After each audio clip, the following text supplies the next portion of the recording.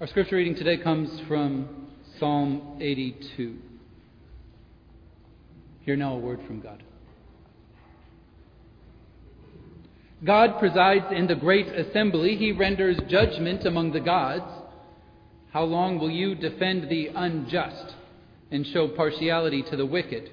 Defend the weak and the fatherless instead. Uphold the cause of the poor and the oppressed. Rescue the weak and the needy. Deliver them from the hand of the wicked. The gods know nothing. They understand nothing. They walk about in darkness. All the foundations of the earth are shaken. I said, you are gods. You are all sons of the Most High, but you will die like mere mortals. You will fall like every other ruler. Rise up, O God.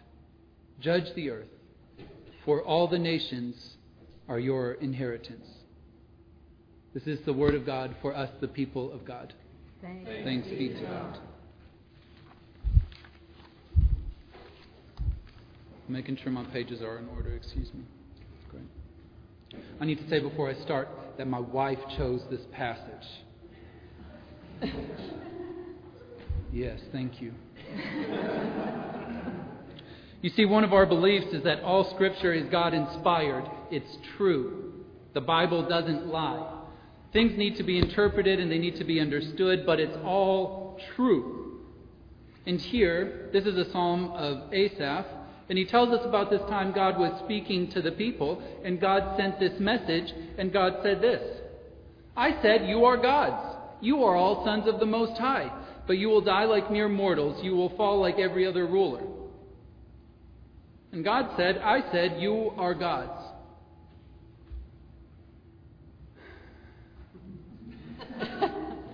Hang on. God says, you are gods. And this psalm is God speaking to his people, and you are God's people, which means you are gods?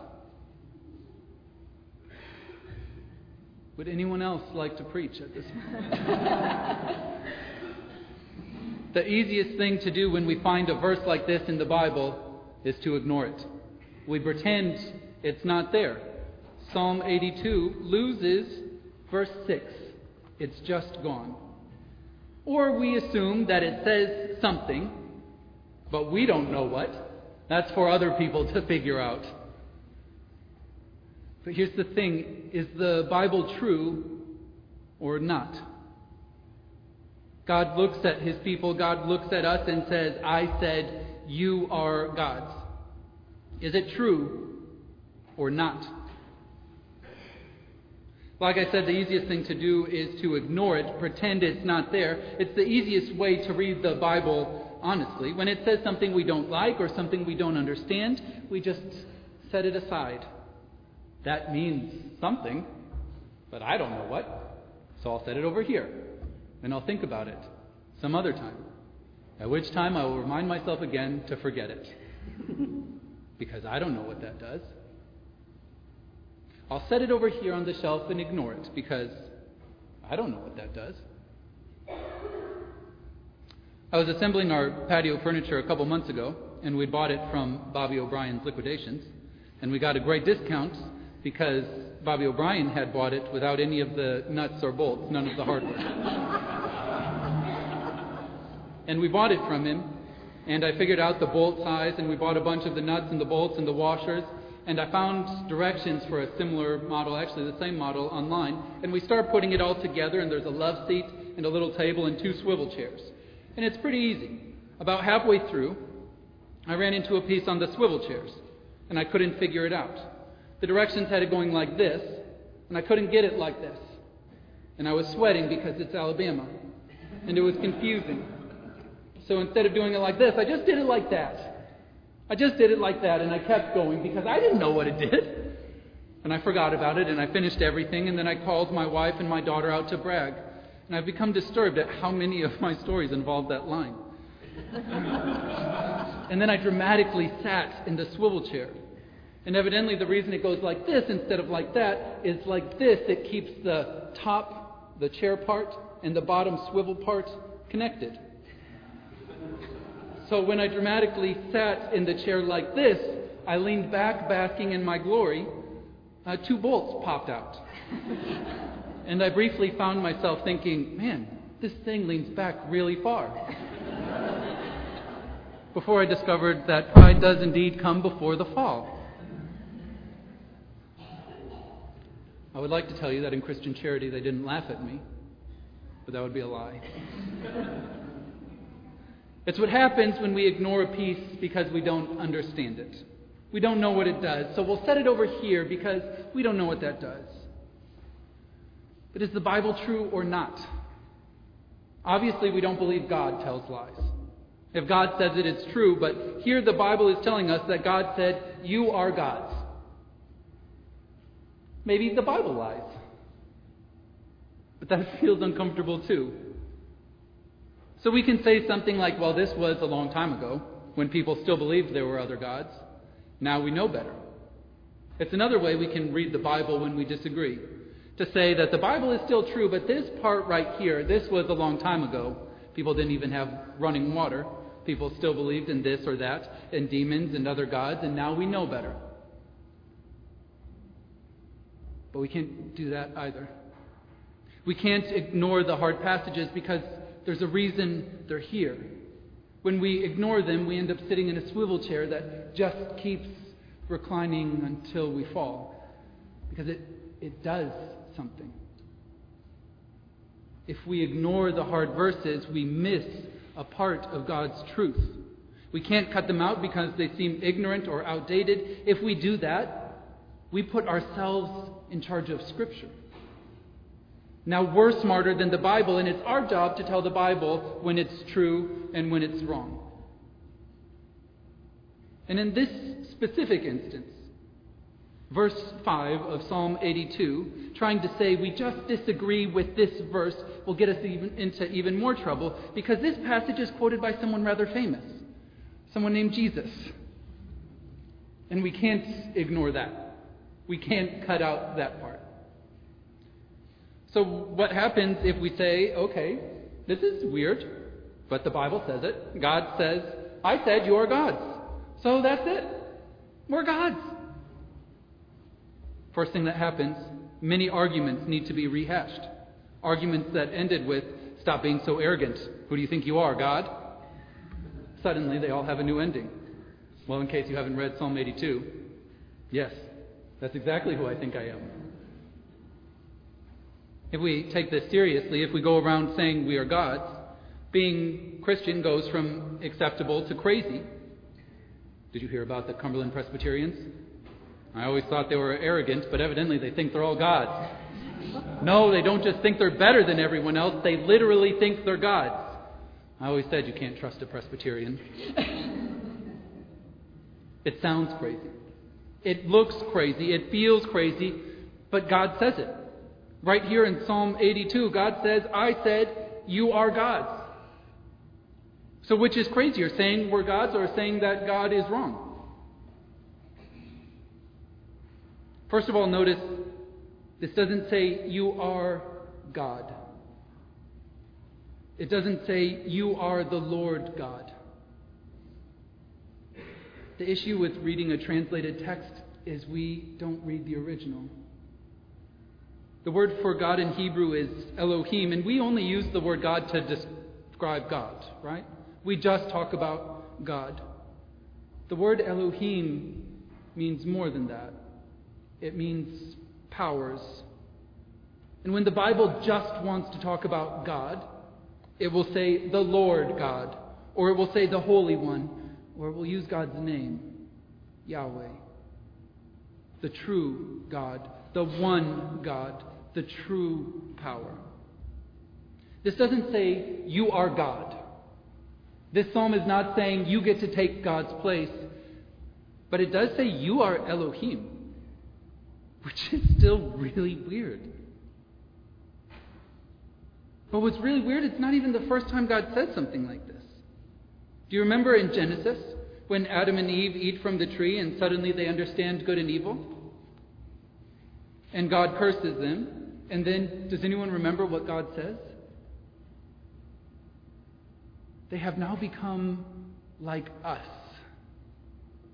They have become like gods. He has become like a god, knowing good and evil. He must not be allowed to reach out his hand and take also from the tree of life and eat and live forever. Two things make someone like a god. The first is knowledge of good and evil.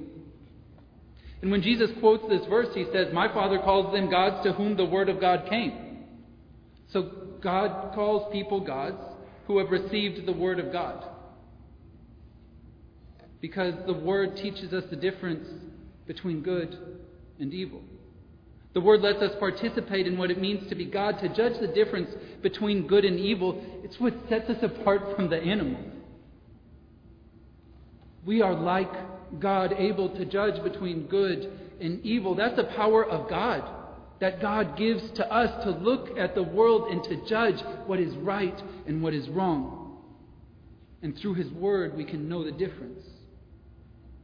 Which is why the Bible will also use this word, Elohim, God, to describe rulers and judges. Their job is to know the difference between good and evil, to judge between them, and to administrate accordingly. That's God-like.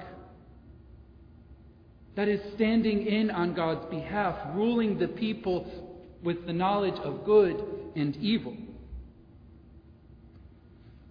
And let's be honest, that's why we're afraid to judge. We're right to be afraid to judge. Heavy is the head that wears the crown. It's why Jesus warns us about judging. Judge not, lest ye be judged. First, remove the log from your own eye before you remove the splinter from your neighbor's eye, because to judge between right and wrong is to be like God. This verse, saying, "I say you are gods when you judge," perfectly names our discomfort with judging. Because when we judge, that's exactly how we feel. Like we're trying to be God. Like we are playing God. There was a seminary professor at Princeton. I think I have used him before, but he refused to preach because he thought the Word of God was so sacred that he didn't want to mess it up. So he just refused to stand in a pulpit. He refused to preach a sermon. He didn't want to take the chance of saying something wrong, so he said nothing at all. And some students thought that this was beautiful. He just had such reverence for the Word of God that he wouldn't even speak. The problem is that the Bible tells us to speak. And it tells us to preach. And that Scripture tells us that God will give us the words to say. So by refusing to preach, he wasn't actually honoring the Bible. He was disagreeing with it. He was saying he didn't believe that the Spirit would give him the words. And we don't want to judge because who am I? What makes me smarter or wiser than anybody else? What makes me worthy of judging? I feel like I'm trying to be God. Nothing makes me more worthy than you. And so we shrink back from it. We shrink back from calling anything a sin, and we shrink back from naming oppression, and we shrink back from saying what's right, from naming what God deserves, and we shrink down sin until it's basically just Hitler and Stalin living alone in a box of sinners. Because who are we to judge? I'm not God. Only God can judge. And yet the world needs judges. We need judges who know the difference between good and evil, because if there are not judges, then where is justice? The world needs humble judges who will sit and will listen to a case, set aside their feelings and preferences, and discern between good and evil. To be honest, I'm not sure we even believe that's possible anymore. If you ever read about a judge in the news, the article will tell you which president they were appointed under. Truth? And the insinuation is that every judge has an agenda, and they could not possibly set aside their preferences, to judge honestly between good and evil. So it's better to just not judge, right? To just not judge at all, to render no judgment on anyone or anything. I'll do my thing and you do yours, and we'll just not judge, especially in the church, especially in matters of faith. It's better to just not judge, to leave it between them and God, because we've seen how toxic the national conversations are, the mudslinging and the arrogance, and nothing ever changes. It's better to just not judge, to not act like God. You know, the Genesis passage, God says two things make us like God. The first is knowledge of good and evil, and the second is living forever. Interesting that very few people resist the offer to live forever. We're pretty comfortable with that part of being like God. It's funny, I even talk to people who don't believe in Jesus, but believe in some kind of heaven they will go to and live forever. Two things make us like God. One is living forever, and we're comfortable with that. We're comfortable being like God. I'm going to live forever. But the other is the knowledge of good and evil. And that one scares us. The ability to judge, the call to judge.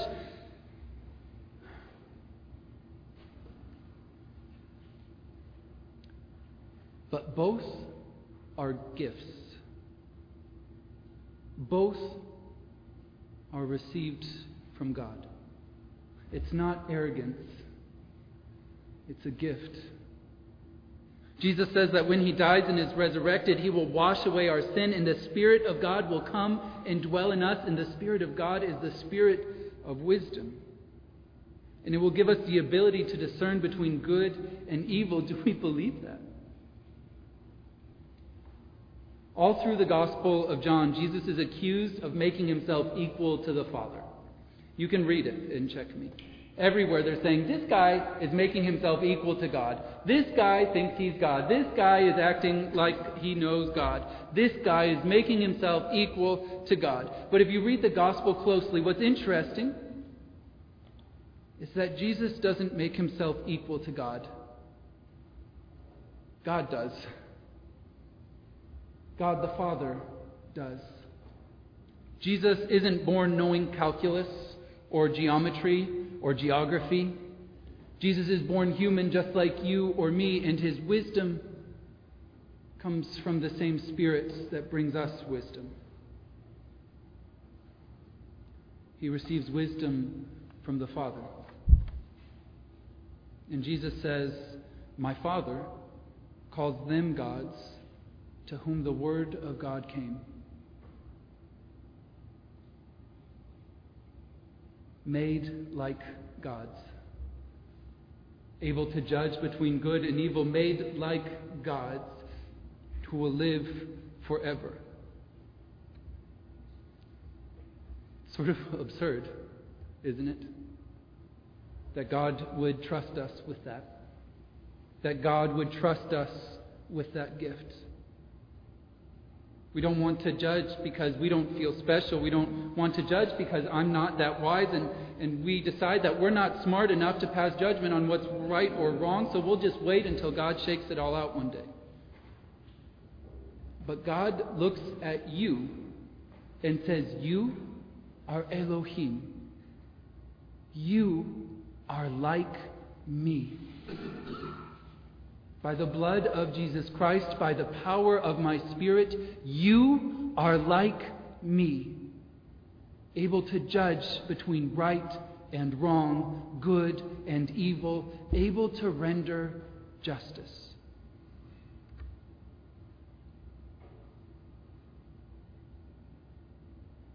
I really don't want to tell all of you that you are gods, because it feels crazy. And it's uncomfortable. And because I don't like the idea of having to judge. But this is what it says. God said, you are Elohim. You are like me. You are sons and daughters of the Most High, and as such, you are called to judge. Not to judge whether or not you like someone's haircut, or their shoes or their politics. Not called to judge in a way that tears things apart, but to judge between right and wrong. To judge the actions that lead toward repentance. To judge the wicked because doing nothing, sitting back and watching as the wicked prosper, is not an option that God gives us.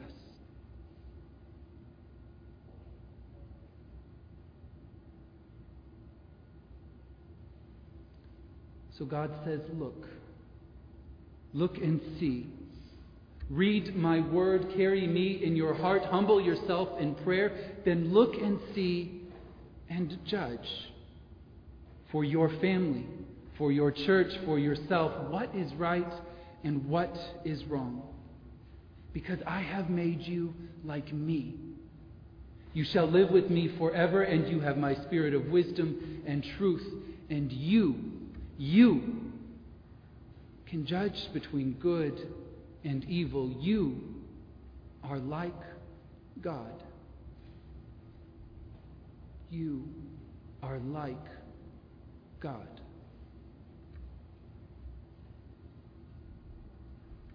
Let us pray.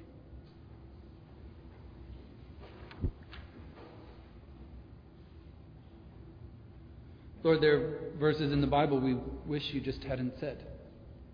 Responsibilities you give us that make us uncomfortable. Things that are heavy to carry. And yet here we read that you have made us like you. Able to discern between what is right and wrong. Able to discern between good and evil.